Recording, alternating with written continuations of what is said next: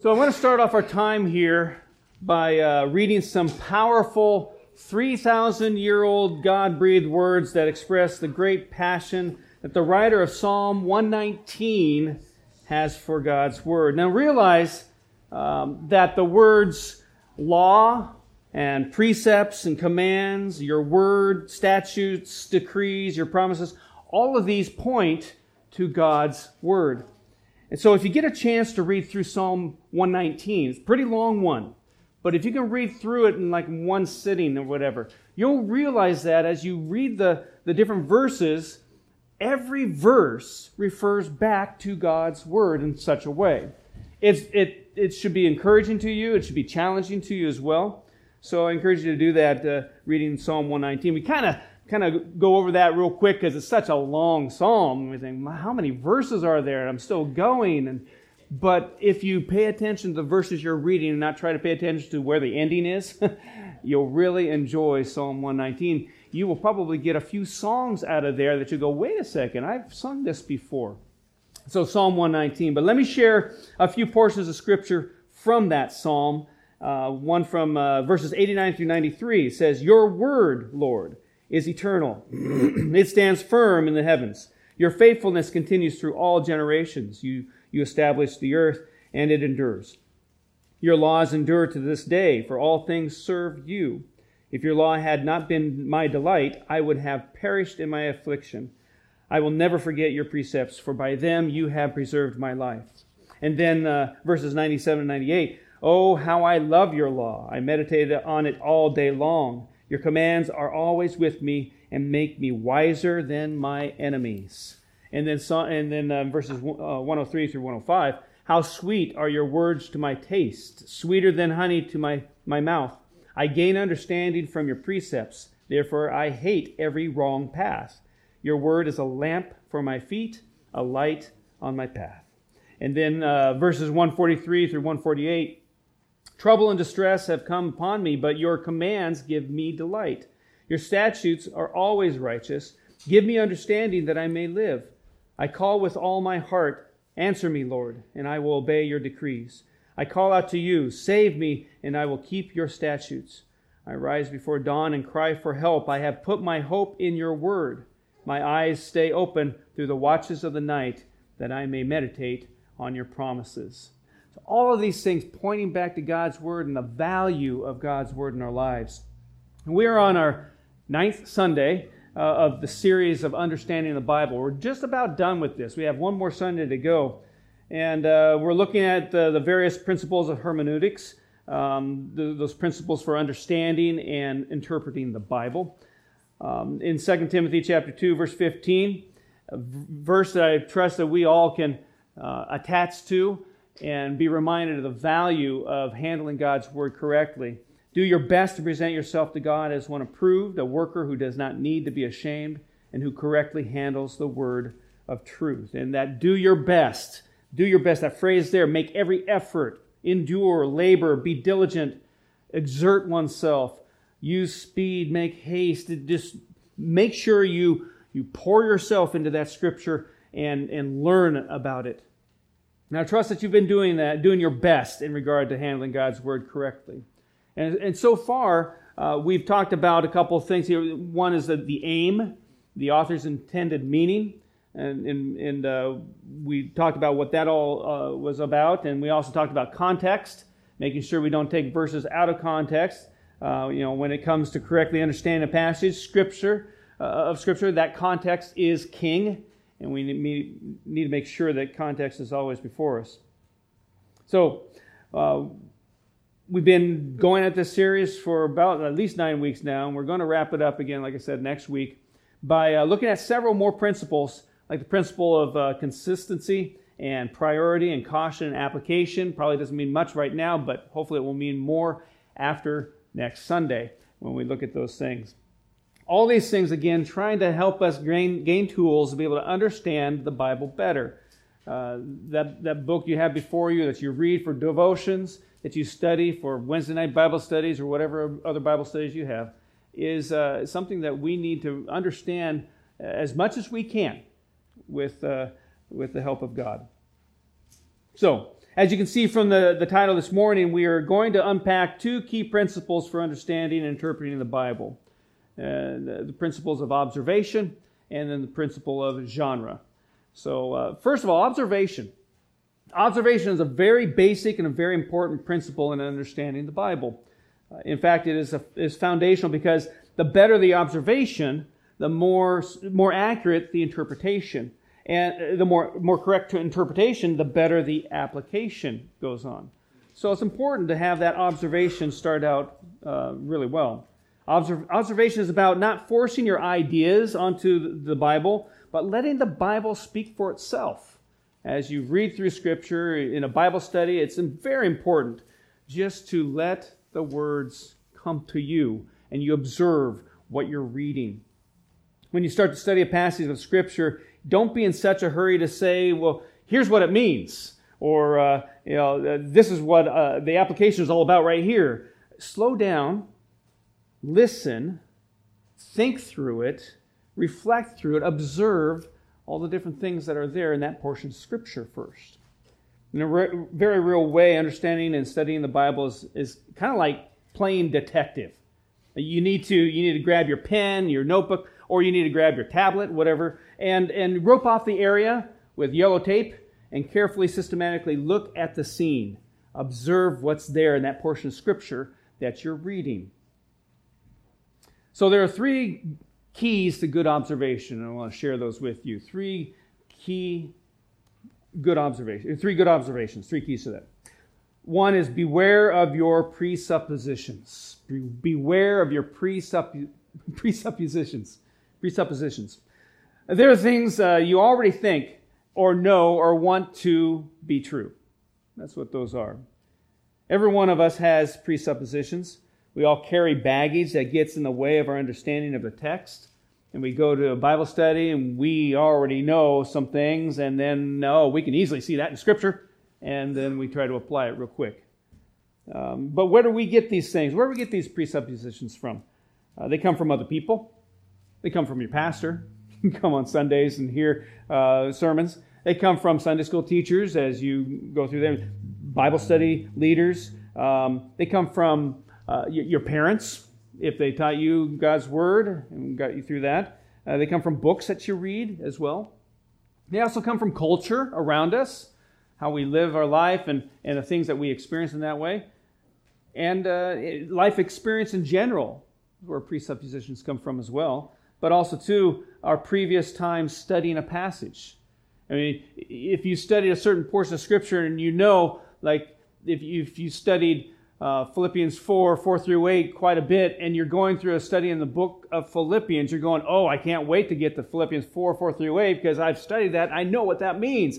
You have some presuppositions about that, and you need to make sure that you are careful with that and beware of those things so that it doesn't guide you. It allows God's Word to speak to you for that moment at that time. God's Word is living and active. And it's going to be something that you read a verse that you've read many, many years all the time, and then you come back to this verse, you read it again, and it means something new. That's being aware of your presuppositions and being able to lay those aside a little bit so that you are able to get what God's Word is bringing to you. For example, in Jesus' day, nearly every Jewish person had the same presuppositions about the Messiah. And he would be powerful. He would be an earthly king who would establish a Jewish world empire. Of course, living under foreign rule for centuries, being occupied by the Roman army and living 1,000 years removed from the glory and power that they had under David and Solomon, it fueled much of this misunderstanding of what the Bible really said about the Messiah. So they had a lot of cultural and life experience about that skewed their thinking. And this misunderstanding about what the Old Testament said about the Messiah is the foundational reason why they murdered Jesus. He was not the Messiah that they wanted or expected. So beware of your presuppositions. Another key to good biblical observation is to observe the text, then explain it. Observe the text, then explain it. It's probably a hard thing for us to do because we want to rush straight to the bottom line. especially if we have been to that passage many times before and feel that we have pretty much figured it all out. I mean, how many of you want to go to John 3:16 and go, I think I see something new? You've been there many, many times before, and you think, well, I'll try to see something new here. Example, Genesis 22, where Abraham sacrificed Isaac, and almost immediately we want to apply it to God's sacrifice of his son, right? Naturally. But if we do that, we are bypassing this crucial step of observation, and we will probably miss something else. We are claiming to have solved the case before we even rope off the area and pull out our notebooks. But remember that we are trying to play detective in this. We're trying to search all the different details about this portion of Scripture. And if we observe the text, especially in Genesis chapter 22, verse 5, we might notice something about worship. It says, he said to his servants, stay here with the donkey while I and the boy go over there. We will worship and then we will come back to you. Worship? Really? At a time when Abraham was going to kill his son, he was going to worship? The importance of giving to God what is worth to him, worthiness, worship to him. Even in a time where there's stress-filled moments like that, we need to stop and give our worship to God. And so, if you skim over that, racing right to the fact, or to the idea that, oh, this is just like God giving his son as well, you might miss some other lessons that God is trying to teach you in this portion of Scripture. So noticing things like this should lead us into a third key of good observation, which is ask a lot of questions. Ask a lot of questions. When you read a portion of Scripture, who is speaking? Who is being spoken to? When is it being spoken? Where is it being spoken? What is the occasion or circumstances around that situation? What is going on with this portion of Scripture? What is the main subject of the text? All these questions. And you got to open your mind up to be able to go, okay, what kind of questions can I find out of this portion of Scripture? Which some Bible quizzers here probably should have a good time doing, because that was part of their lessons in studying the portion of Scripture they had to do, in forming some questions from that portion of Scripture and providing the answers as well too. But asking a lot of questions. What does the chapter reveal about God? What does it reveal about the salvation you have in Christ? What does it reveal about the life God desires you to live? All these things. And then look for things like key words. Words that just kind of pop out to you. Look for repeated words and phrases, because when they're repeated, there's something important there going on. Commands. Are there any commands in this portion of Scripture? Are there any warnings? Are there any comparisons? You'll see a lot of comparisons in Proverbs, and that's important to look at and notice. The contrasts. Are there any promises as well too? Is there something being promised? Is there a promise being fulfilled? And you go back in context to see what that's all about. So look and keep on looking. Ask questions. Keep on asking questions.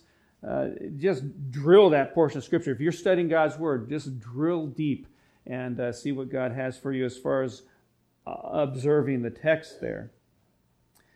And God commands us to do our best to handle God's Word correctly. And when we take aim, when we take the author's intended meaning, and we respect the king, context, and observe the text like a detective, we are on the right track. We also need to both understand and work within the other principle, the principle of genre.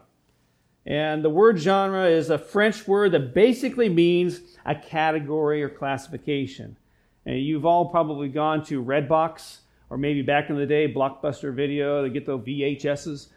They have the different genres that you can pick from, the categories. If you want to watch Netflix or Hulu or Amazon Prime, you go ahead and you can find the categories listed there of the kind of genre that you want to watch. So when you walk into Barnes & Noble, the same thing happens too. You see thousands of books arranged by genre, the categories. And the 66 books of the Bible are full of many different kinds of genre. And what I'd like to do is real quickly give you 10 of them and be able to help us look at these portions of Scripture. Well, not really just look at them, but notice that there are a bunch of different genres within Scripture. And it's important to know about genre as far as when you look at Scripture and you study it. Keep in mind, the writers of Scripture were very aware of the different types of literature in use in their day. They chose specific ones in order to accomplish the purpose they intended. And not only that, they expected their readers to understand what they wrote in light of the genre they used. So, for example, if I wrote a poem to you, I wouldn't intend for you to use it as a science document, okay? On the other hand, if I wrote a history paper to you, I wouldn't want you to discount my thoughts as just poetic. David was being very intentional when he chose to write about his sin with Bathsheba in poetic form in Psalm 51. And that should not surprise us because we choose to communicate in different genres all the time. Would you use the same style of language to write a grocery list as you would a report at work, or maybe a letter to an attorney, or, Lord help you, a Valentine's Day note to your spouse? I hope there's different ways you write those things. And each genre carries with it certain expectations. What are you expecting when you hear something like Once Upon a Time? Probably fantasy.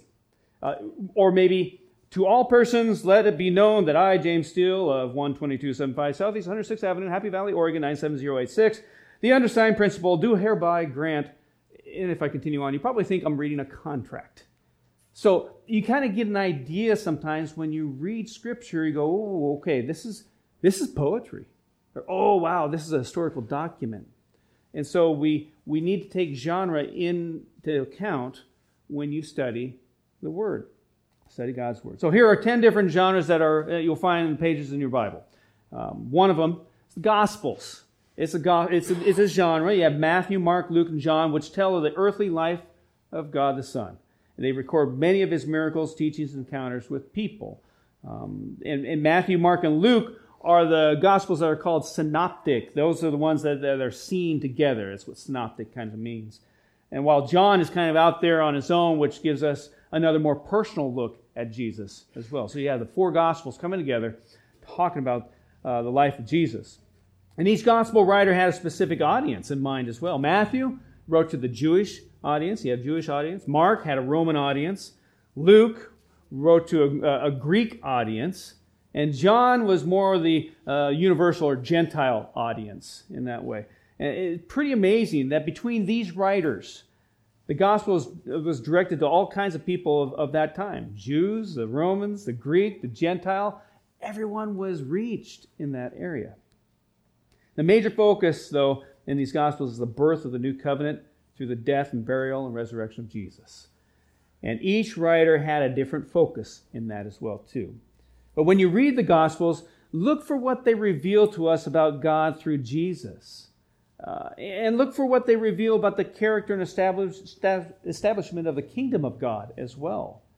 The kingdom of God where we turn the other cheek. The kingdom of God where we go the second mile, where we forgive those who hurt us 77 times 7.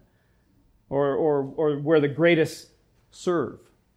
Or where people do to others as they would have them do unto them. Kingdom of God. Another genre that you'll find in Scripture is the epistles. These are letters. Much of the New Testament is in the genre of the epistle. And the epistle are great because they are probably the most straightforward books in the Bible. You read through them and it's like, wow, leaving nothing out there. It's pretty straightforward. They were written by an author to an individual person, usually, or a church to deal with specific situations in the church. And were never intended to be exhaustive, systematic, doctrinal statements. But epistles are different, though, from private letters, because they were intended to be read publicly, even though there were times when Paul called people out by name. In Philippians 4, verse 2, Paul's talking about the two women, Euodia and Syntyche, and they weren't getting along, and pray for them, help them to get along, have one mind in Christ, and they're helping, asking the church to do that. It'd be like someone coming along and saying, would you please make sure that Nicole and Katie get together and be of one mind. Pray for them, help them. And that would be read among everyone. It's like, wow, okay. It's interesting, though, sometimes that Paul would call some people out on that. But when reading the epistles, there's some things you need to take in mind. First of all, realize that the epistles were written to specific audiences and occasions. They were written to specific audiences and occasions. Some epistles seem like they were written for the church at large, but others are written to specific churches facing specific issues. You think of 1st and 2nd Corinthians in that. If you take some time to try to understand the historical context for the letters, you'll understand the letter much better. Why was this written? What is the theme of this letter? So to try to determine the situation that prompted the letter to be written is very important. Being able to do that. You get the background of that. Also, work to understand the logical development of the letter. How does it flow? More than any other biblical books, epistles often make a sustained argument. There's something there that's being developed and a point being made, an argument trying to be established. So we don't want to just rip out individual chapters or verses. We want to understand the whole flow of the argument in that book, in that letter. You could even read the whole epistle in one sitting and then try to outline the argument as you go along. Also, look for commands to be obeyed and principles to be applied. Epistles, more than any other genre, can be applied directly to our situations. Since they were directed to Christian communities just like ours, which are trying to live as the body of Christ. So they're very good in being able to identify some principles that need to be obeyed, be applied, and some commands to be obeyed. So look for those as you read those letters as well. Another genre is poetry. Poetry. You'll usually find Psalms as part of this. There's other portions of Scripture that it might have a song in them. Mary's song is one of them as well. Hannah's song that's sung as well too, or she prays. All these things, poetry in this. These passages are intended to do more than impart information. They're intended to stir the heart of people. People are more familiar with them than any other part of the Bible. You talk about Psalms, and where do they go? Usually anybody goes to Psalm 23, right? And everyone's very familiar with the Psalms. Go ahead and just take a read through, just a quick read through, and not just browsing through them. You'll identify some of these Psalms by the songs you sing in church. You go, whoa, I think I remember this one. They're very identifiable among a lot of people. And they deal with shared human emotions, the joy, sorrow, pain, and anger, the betrayal, the fear, depression, celebration, as well as hope. So each reader automatically has a connection with the text. And some of you, when you're going through certain situations in your life, you go to the Psalms, you go, I identify with that person. Lord, strike my enemies down. Take them to the woodshed. Yeah, whatever. There's a lot of different things, though, you can go to Psalms and identify with because of the emotions that are attached to that. And sometimes we are told the specific historical event they are connected to, and this gives us a good backstory for understanding the emotions. If you got a Bible that does that, some of the Psalms have a little introduction about why this Psalm is written or what it was used for. And those are very important to read through. Don't skip over that. It gives you some background to that. But teaching doctrine is not really their primary function in this. And it's really good to read them aloud sometimes. Really good. Be careful about those Psalms that start talking about striking your enemy down. You might scare people around you. But Psalm 139, verses 23 and 24, very familiar psalm. I'm sure once I start reading it, you go, oh yeah. Search me, God. Know my heart. Test me and know my anxious thoughts. See if there is any offensive way in me and lead me in the way everlasting. Psalms need to be read out loud because they fill your ears, your heart, and they again point to the emotions and connect with people. Another genre that you'll find in Scripture is historical narrative. Historical narrative. Now, over 40% of the Old Testament is narrative.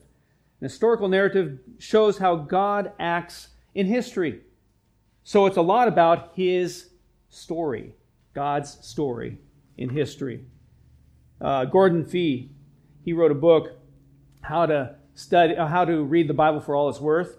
And he says, Bible narratives tell us things that happened, but not just any things. Their purpose is to show God at work in His creation and among His people. The narrative glorify Him, help us understand and appreciate Him, and give us a picture of His providence and protection. At the same time, they also provide illustrations of many other lessons important to our lives. For instance, 1 Corinthians chapter 10, verses 11 and 12, says, These things happened to them as examples and were written down as warnings for us, on whom the fulfillment of the ages has come. So if you think you are standing firm, be careful that you don't fall. Learn from the example of what happened in the past. Read those narratives and learn from them. That's why it's so good to go back to the Old Testament and read those stories and be reminded of what went on, what was chosen good or bad, what were the actions, godly or ungodly, and be a learner of those things. And some things to keep in mind when reading and studying historical narratives. They don't normally teach a doctrine. They often illustrate a doctrine. Illustrate it, and it's taught elsewhere in the Bible. They're writing history in order to make a theological point. And so you look at all the different Old Testament stories and you can identify that and realize those things. They record what did happen, not necessarily what should have happened. And you look at 1st and 2nd Kings. Oh my goodness, all those different kings that were horrible. The things that happened, not what should have happened. I mean, if we had what should have happened, this Bible would probably be so clean and crisp, we wouldn't be able to identify very well with it sometimes. So there's some things to keep in mind in studying historical narratives. And also to look for values found in the people and found in God in that as well. As you read through a portion of Scripture and historical story, what are the characters in that portion of Scripture about? How are they choosing for God, or how are they choosing against God? And again, ways to be able to learn. Another genre, fifth one, if you're following along in your notes, is prophecy. Prophecy. Now, a large portion of our Old Testament are books written by prophets, the spokesmen for God. They received a message from God, and then they communicated it to the people. And sometimes the prophets got these messages in dreams. Sometimes they got them in visions. And in the Old Testament, they functioned mainly to call Israel to repent and return to God. And most prophecy is pretty grim stuff. It's pretty dark. Telling God's judgment because of the people's spiritual infidelity. God's turning His back on them. It's horrible. But there are two key aspects to biblical prophecy that we need to understand and be able to discern from. One is foretelling. Foretelling. This is what everyone thinks about when they think about prophecy. Foretelling is predicting the future. What does this portion of Scripture predict about my future or the future of this world or what's going to happen in political realms? That's what prophets do, right? They predict the future. There are certainly lots of examples of this kind of prophecy in Scripture. Maybe the most famous prophecy in all of Scripture is Isaiah 53, and talking about the sufferings of Christ. And there are many other examples like this, but foretelling is not the main point of prophetic books. Sorry to crush your spirit on that one. But the other portion of this we need to make sure we can discern from foretelling is forthtelling. Forthtelling. The main point is forthtelling. In other words, the prophets were speaking forth God's truth to the people of their own day. Generally, the message of the prophets was, repent and turn back to your covenant with God because the Lord is bringing judgment. So, you're doing something wrong, watch out, God's going to get you. Repent. And you see that throughout Scripture. Jonah is a perfect example, as he's supposed to go to Nineveh and get there, and he's waiting for God's judgment. Well, the people repented. They learned. We don't know the end of the whole story of all that, but again, prophet coming and telling them that they're in trouble and they need to get right with God. It's important to keep this distinction of foretelling and forthtelling in mind, and to be careful not to read the prophetic books as just a series of predictions about the future, because we miss the author's intended meaning. We miss the aim. That is the main thing we're trying to get at when we read and study the Bible. So interwoven with the forthtelling is a great deal of foretelling going on. So be able to discern between those and what's happening there. And many people are tempted to read the prophetic parts of Scripture as detailed blueprints for all of human history, but they're really not. Less than 2% of the writing of Old Testament prophecy is messianic. Less than 5% describes the New Covenant age. And less than 1% concerns predicting future events. So that leaves 92%, just the basic message of God calling His people back to Himself. And so we need to keep that in mind. The forthtelling is very evident. And prophecy shows us God's wrath towards sin and His willingness to be merciful. That is the forthtelling. And it points us ahead to Christ, and that is the foretelling. So we need to let the text speak for itself, and especially when we're reading through prophecy. Another genre in the Bible is wisdom. And here we'll see like Job, Proverbs, Ecclesiastes. Wisdom is the discipline of applying truth to one's life in light of experience. What have you gone through? What is the knowledge you have? Put it into practice. You get wisdom. So these books deal with the real issues of life. They are incredibly practical books meant to help us live well in the world. Job, about pain and hardships. Proverbs, about the relationships that we have with others. Ecclesiastes, the meaning of life. All these things providing wisdom for our lives. And they are often poetic, and they use a literary term called parallelism. And hard to say sometimes for me when I'm speaking fast. But it's basically repeating an idea or a thought for emphasis. You'll see it in Proverbs quite a bit. And it's repeated, a phrase is repeated right after it, and you go, wait, didn't I just read that? And yeah, you did. You're hearing it again. So context is often very important in wisdom literature as well. Now think about the book of Job. Job is talking with his friends, and they take turns giving very long speeches. At the end of it all, God rebukes Job's friends and praises Job. But we need to remember that lots of the things Job says are wrong. Some things that he was talking about. And in the same way, parts of Ecclesiastes are difficult to understand as well. You read through that book, you're going, what is Solomon talking about here on some of these things? But the last few verses in Ecclesiastes put everything into context. Ecclesiastes 12, verses 13 and 14. Now all has been heard.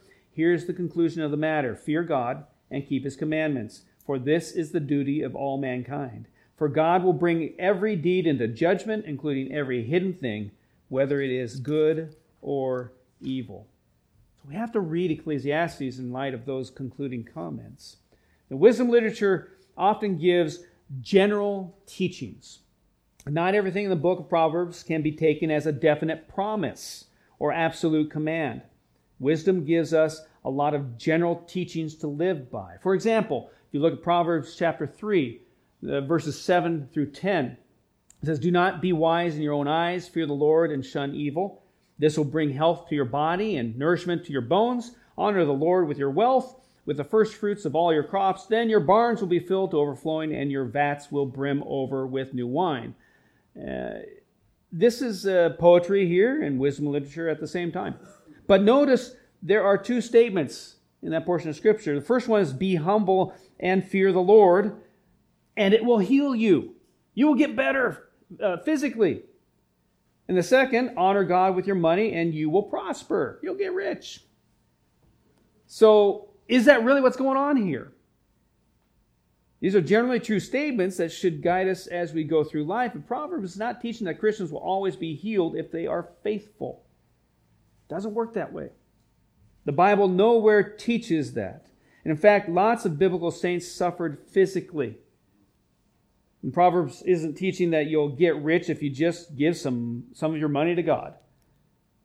But it's generally true that a life of obedience to God, a life of humility and generosity, leads to blessings in your life. So let these be guidelines for life, not just promises going, oh, if I do this, this will happen. If I do this, this will happen. They are guidelines. Keep that in mind. So use these books as an interpretive lens for life. Then there's another genre, the legal or the law genre. This is your Leviticus and huge chunks of the Exodus and Numbers and Deuteronomy. Those books you probably don't go very much for devotions. But this is tied to the old Mosaic covenant, not ours.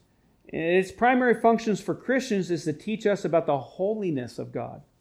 So even if you might not go to those for your devotions, it's very good to go to because you learn more about God's holiness. Who is this God that we serve? What is this holiness that He is? And also speaks about the depth of relationship He desires to have with us. So we need to keep that in mind when we look at the genre of law and legal genre.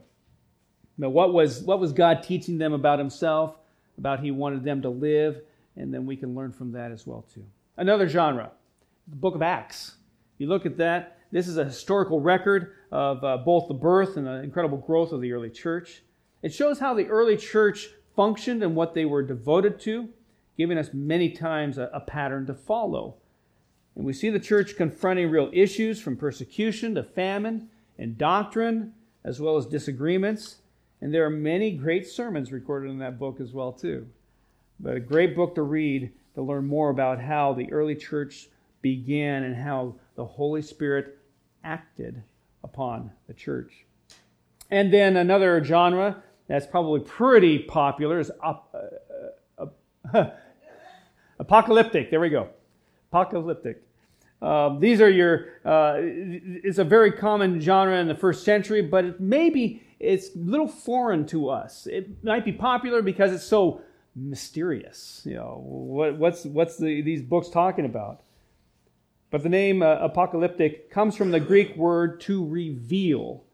And so Revelation is apocalyptic. And along with parts of Daniel and 2 Thessalonians and Matthew and Ezekiel and a few others as well. But apocalyptic literature is like the pulling back of the veil to let us see the great spiritual conflict which is generally invisible to us. It allows us to see the true meaning and destination of history. There are a few characteristics that are common to much apocalyptic literature. I just want to list a few here. But basically, it starts out a prophet who sees a vision, and then a revelation brought by an angel, and then a strange symbolism, some numbers, and then a message of judgment on the present age, and then expectation of future salvation. So all these things, if you read through apocalyptic genre in Scripture, you'll see this pattern kind of play out. A good example can be found in Daniel 7, where Daniel receives a vision of 4 beasts. And first 3 verses, he says, in the first year of Belshazzar, king of Babylon, Daniel had a dream, and visions passed through his mind as he was lying in bed. He wrote down the substance of his dream, and Daniel said, in my vision at night I looked, and there before me were the 4 winds of heaven, churning up the great sea. 4 great beasts, each different from the others, came up out of the sea. And I won't continue on with it, but you think, wow, what a dream there, Daniel. What's going on with your mind? But we think of that and we go, there's a lot going on there. What does it all mean? But notice the characteristics of the apocalyptic here, as we already mentioned here, the pattern. Prophet sees a vision. Daniel sees a vision. There's no angel mentioned here, although in verse 16, Daniel asks a bystander to explain it to him, who is kind of like an angel, most likely. And there is a weird symbolism of these terrifying beasts, which represent 4 great empires. And these empires will all be destroyed in turn, so there's a message of judgment on the present age. And there is a future salvation in verse 13, one like a son of man who will come and establish a kingdom of peace. So you see the pattern laid out in these apocalyptic portions of Scripture. Now, unfortunately, this is probably the genre of Scripture that is most abused and misunderstood. You guys went through Revelation, and you're going through Daniel right now, I believe. And it can be easily misunderstood in trying to interpret and understand these things. If you hear someone saying something really crazy about the Bible, it probably stems from this type of thing. There's a good chance it has to do with the understanding of one of these apocalyptic texts. And that isn't surprising, as these are the hardest texts in the Bible to understand. And like I said, very mysterious. But let me share some guidelines about this real quick, about the apocalyptic scriptures and how to guard against misunderstanding these texts. First of all, read these texts with humility. Read them with humility. God's word is true, it's unchanging, but we should always be willing to change our understanding if we learn something better. Even with Revelation, don't get stuck in a certain pattern. Read Scripture as Scripture is coming to you and be open to what Scripture has for you. We should work hard to try to understand what these texts are saying. And some parts aren't too hard. Even Daniel 7, chapter 7 is pretty manageable. But other texts are quite difficult. We need to acknowledge our limitations and do the best we can to understand. But not feel bad if we don't have perfect knowledge. It's okay. It's okay not to understand. Even if you've gone through a Sunday school class of Revelation and you're at the other end of it going, well, I should have understood all these things, but I'm still got questions. That's okay. That's all right. Another guideline to follow is to read these texts with good resources. There are so many scholars that have gone through studying these portions of Scripture over the many, many years, and we've got so much at our fingertips that we can hear from these people. And not just go, oh, that person says that, I believe it. Read it, take it in, and then be able to form how God is leading you in those portions of Scripture. It's always helpful to learn from good teachers and read good books when we study the Bible. But it's particularly helpful to do that when you read apocalyptic literature. The best thing to do is to compare a few different books on the subject and, again, try to glean from those people who've done a lot of study in that. And one final guideline on this is to read these texts theologically. Theologically. This is really the most important thing about apocalyptic literature. The primary purpose of these books is to teach us to trust in God. Trust in God. The message of books like Revelation and Daniel is that God is in control even when things are at their worst. We can trust Him and persevere in the faith even when it is difficult because we know He will set things right in the end. It would be nice to know exactly what 666 means. How would people get the number of the beast? Watch out for that. Or what the 1,000 years in Revelation 20 is all about, but that isn't the main point. The main point is God.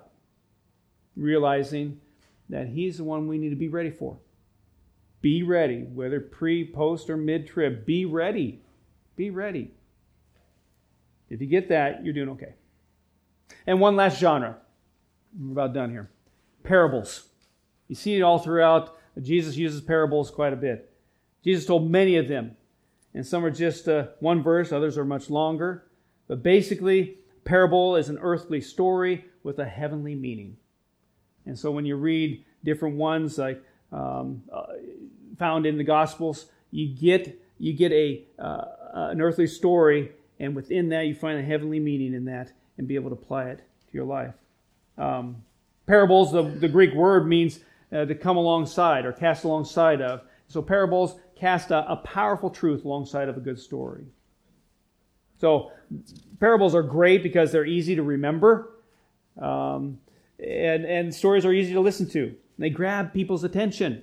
And Jesus knew how to do that as He used those parables to teach what He was trying to get across to the people. But they're intended to persuade people to action, to embrace a new or difficult truth, or to convict them of ungodly behavior with strong language that is often shocking. A lot of times, Pharisees and Sadducees were ready to stone Jesus right at that moment, kill Him because of what He was talking about. Most parables have one central meaning, and they are not allegories where every part of the story has a specific meaning. So don't try to read everything into those parables.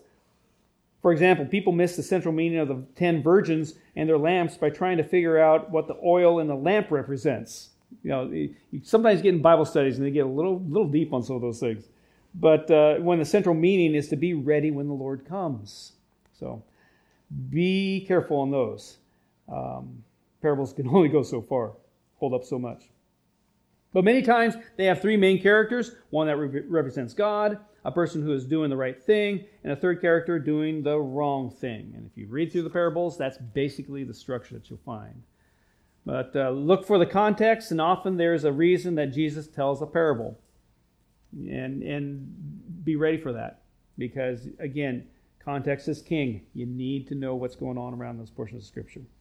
So those are the main genres found in the Bible. And in order to understand a passage in the Bible, you must consider the specific genre that is written there. Because if you were to study Psalms and take it for doctrinal, you get the wrong aspect going on there. You need to be careful, again, taking genre in consideration. If you don't consider genre in studying the Bible, you could entirely miss the meaning of a passage. Like someone trying to make one of your poems a legal document.